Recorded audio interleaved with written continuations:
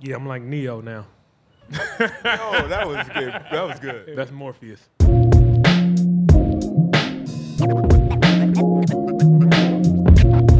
at this play on Giannis.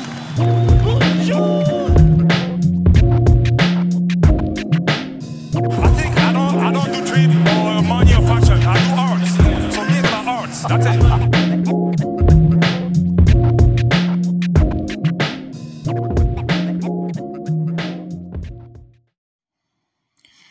Good morning, everyone. Jurassic Views, Ottawa's Raptors podcast. Bryce Diamond post-game against the Memphis Grizzlies. It's a decent weekend. 2 wins. We also got a win on Friday night against the lowly, bottom-feeding, basement-dwelling Houston Rockets. There's more than a few problems in Houston. It almost was that the Raptors had problems, but we don't have to worry about that game. We're gonna focus on this Grizzlies game today. Also, obviously, if you watch any of the ESPN coverage of the NBA, if you listen to any of the Raptors coverage, watch any of the Raptors coverage, you know that the trade deadline is looming. Trade deadline day is Thursday, February 9th. Courtney Zai and I will have an episode on Friday. It might be a bit of an extended episode. It might be a 2-part episode. We'll see, depending on what happens. But we know that is looming. But at the end of the day, what we knew for sure was that the Toronto Raptors are playing the Memphis Grizzlies in Memphis.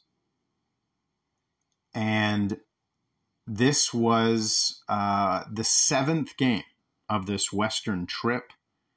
We were 3-3 coming into this game.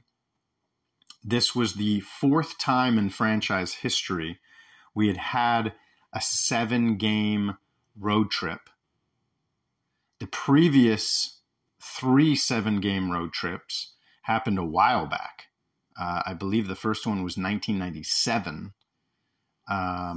But yeah, all the other ones, we went 1-6, 3-4, and 3-4. So we had never been on a road trip this long and been able to win more games than we lost, which is expected. Being on the road is tough. You hope to pick up a couple games at the start of the road trip. And then, you hope that you can maybe pick up a game or two as the road trip goes on.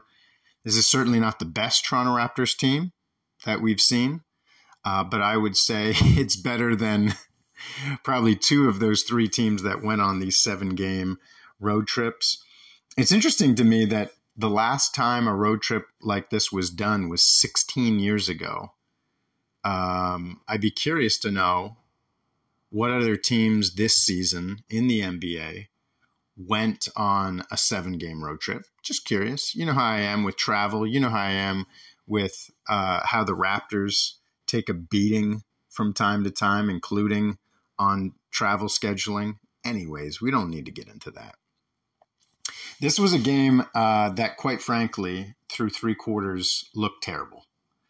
We looked ugly in many instances. We didn't look like we had lift.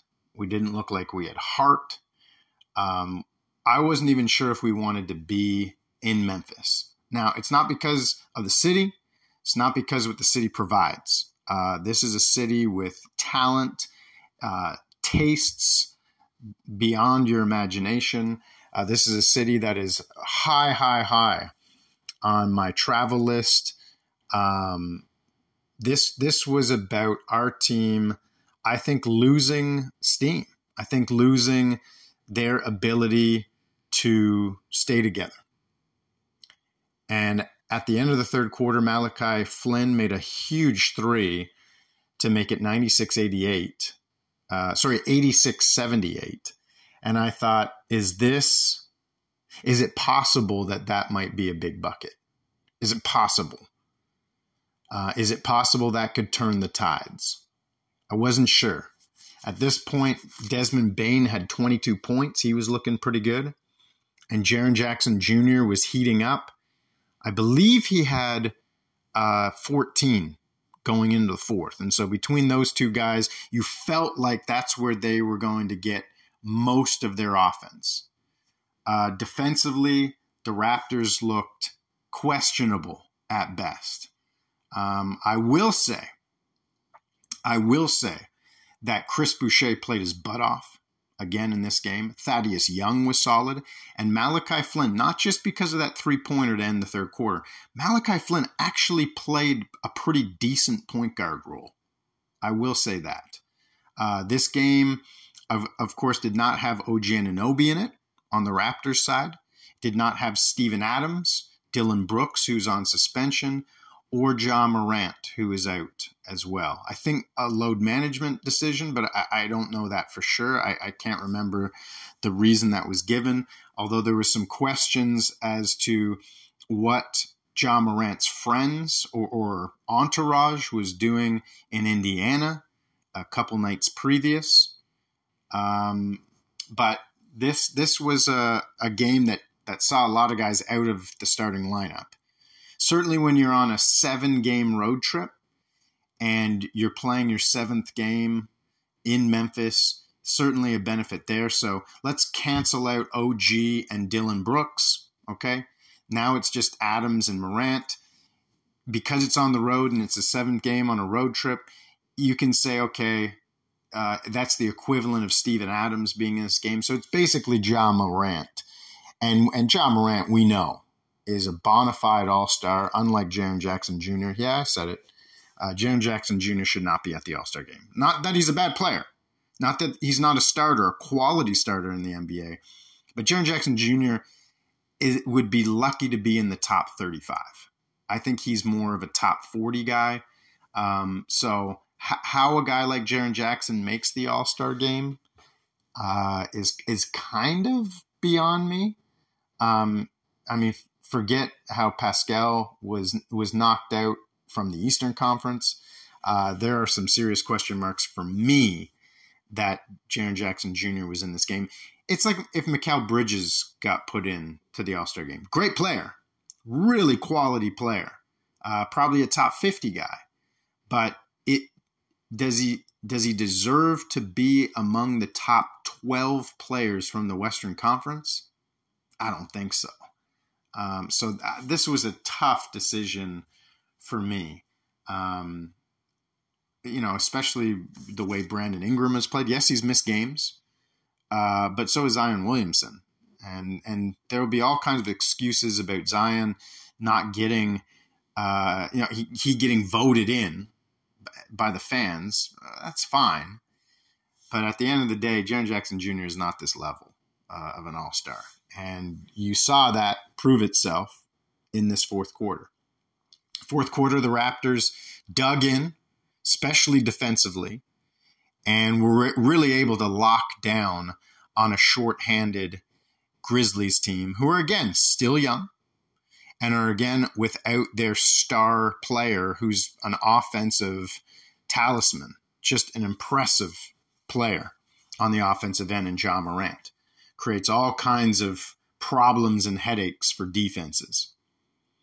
And in this game, the Raptors were able to get a lead in the fourth quarter, about 6 minutes to go, and, played solid defense, which gave them opportunities. They did not have a good shooting game. Fred VanVleet, after having 10 games where he averaged 27.1 points a game and shot 45% from the field, 40% from downtown.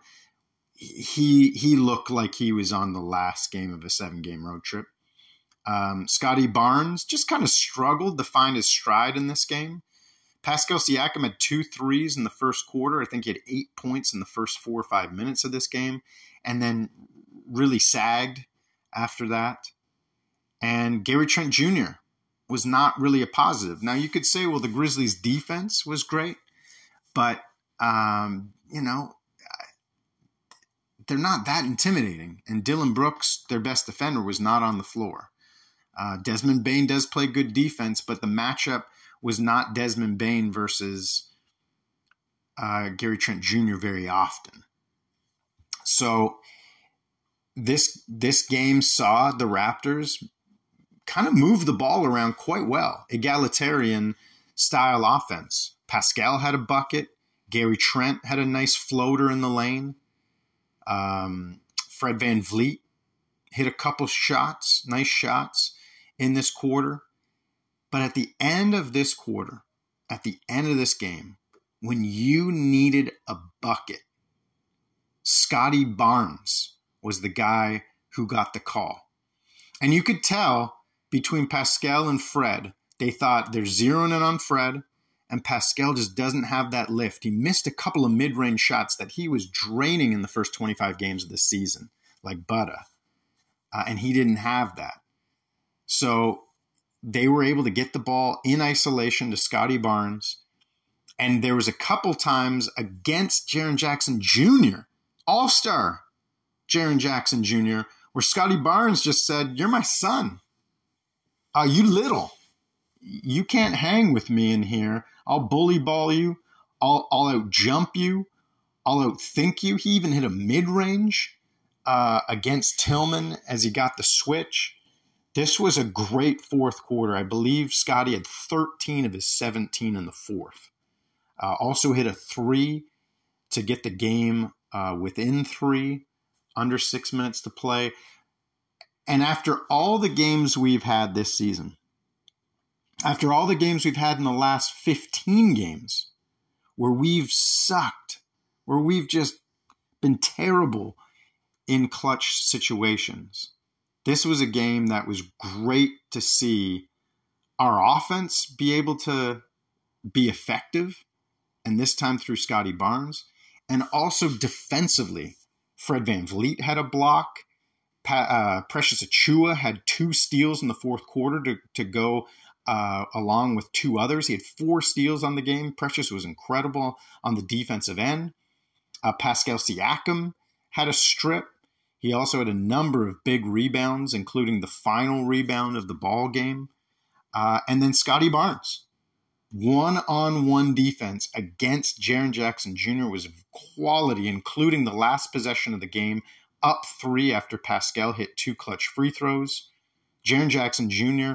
tried to create something, had nothing. Again, great player, really solid starter, not an all-star. And Scotty Barnes locked him in and locked him down and was able to clamp him, and Jackson had to put up a prayer. Didn't miss by much, but he put up a prayer, missed it. As I said, Pascal secured that rebound, and the Raptors won the game. In the fourth quarter of this game, the Memphis Grizzlies at home scored 17 points. And again, you can point to the fact that Ja Morant is not there. Okay?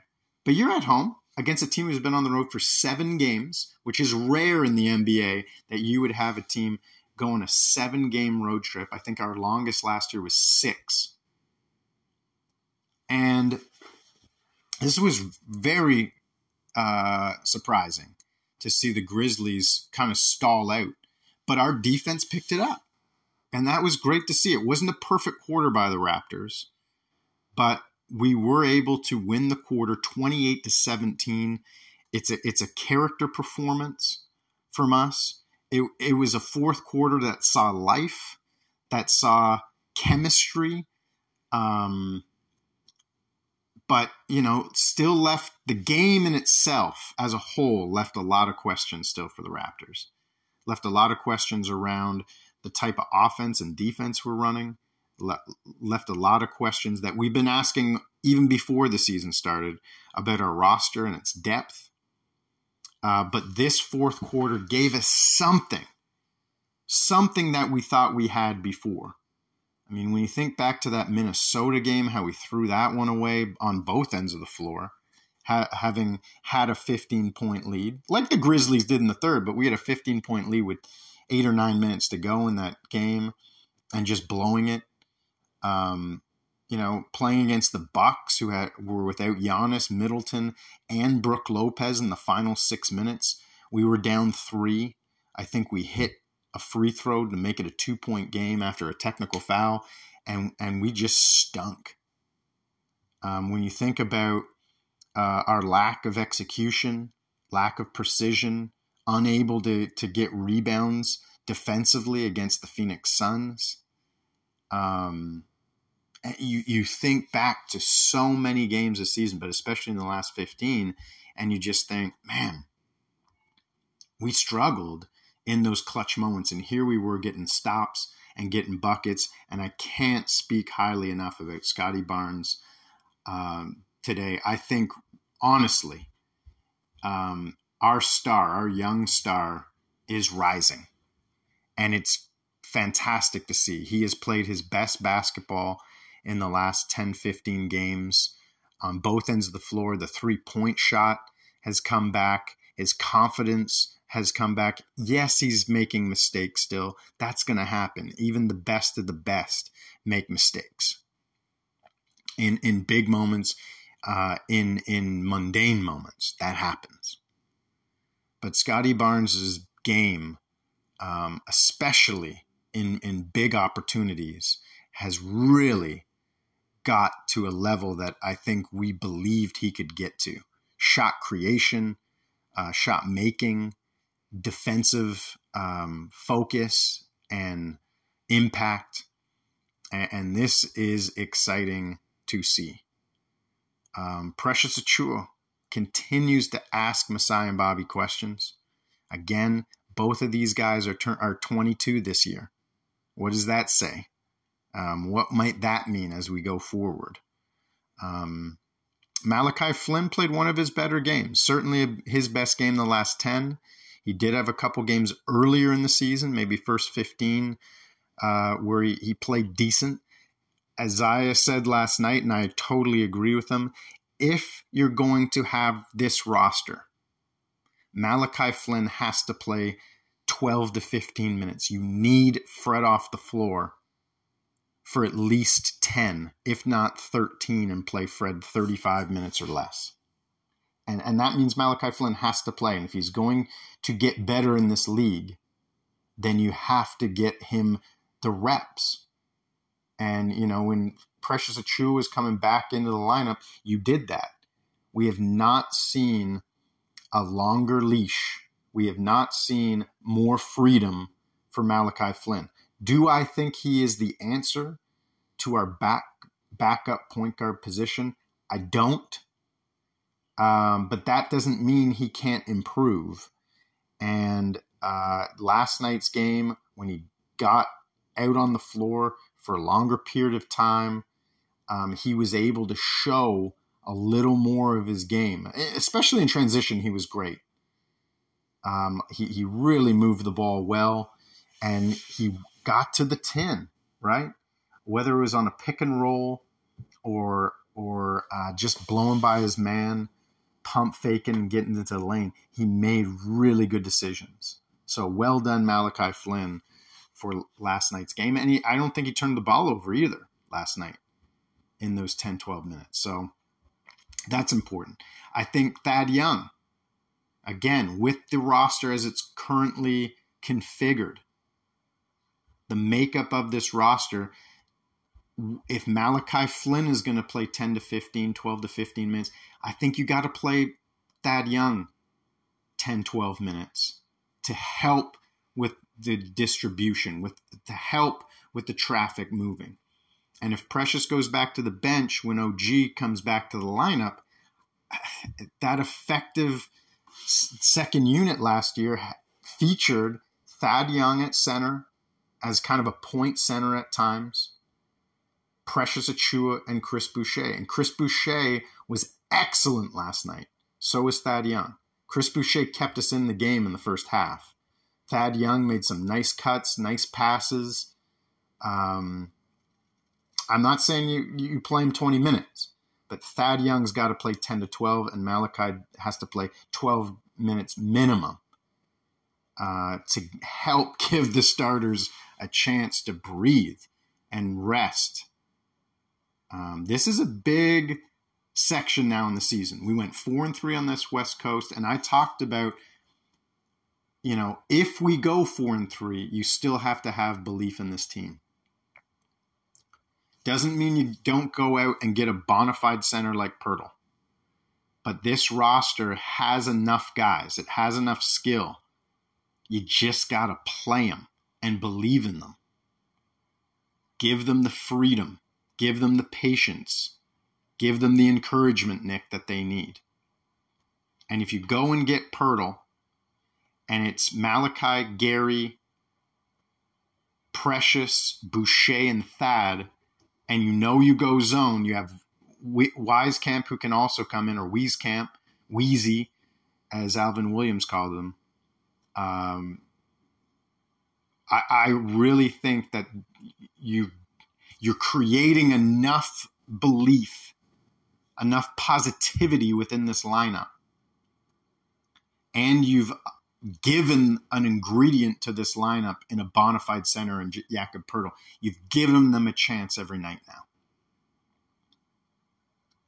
And if you can make that Pirtle move before we get a 4-game homestand before the All-Star break, now the vibes go up.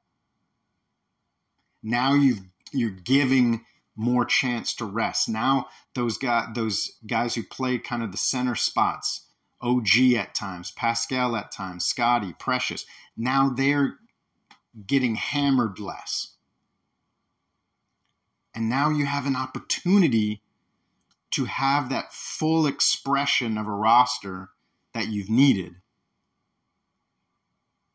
And who knows, right? Who knows now what can happen when belief sets in. When there's a little more rest on the bench for these guys. When the game becomes a little easier with height and size. When you get that All-Star break. Who knows? We're not that far away. There is tons of talent. It's really hard to get up night in, night out on a demanding NBA schedule when you don't have belief, confidence from victories. But in order to get those victories, especially in clutch minutes, especially to have momentum going into the final minutes and have juice and endurance for the legs, you need a roster that can help you get there, and you need freedom from your coach for your bench to move forward. We're 25-30. We're a game or two outside of the 8th spot. We're not far away. So we'll see what happens. A lot can happen over the next 4 days. We saw what happened in Dallas and Brooklyn with a mega trade. Seeing Kyrie hook up with Luka Doncic. Gosh, Kyrie is the most frustrating guy to have on your team. I don't know how KD feels about him. I don't know how LeBron feels about him. Talent-wise, he's, in my opinion, a top 15 guy, talent-wise. Offensively, he's probably a top 7 guy in the league. But from a teammate standpoint, from an overall effectiveness, outside of LeBron James, he has never been to an NBA final. Outside of LeBron James, he's never had a title. To play with Tatum, KD, James Harden, and not get to a final. Now with Doncic, if he doesn't get to a final, this guy becomes one of the most self-absorbed, self-entitled dudes that have ever played in the league. Honestly. Now, go get paid. Go get that bag for your family and for the next gen.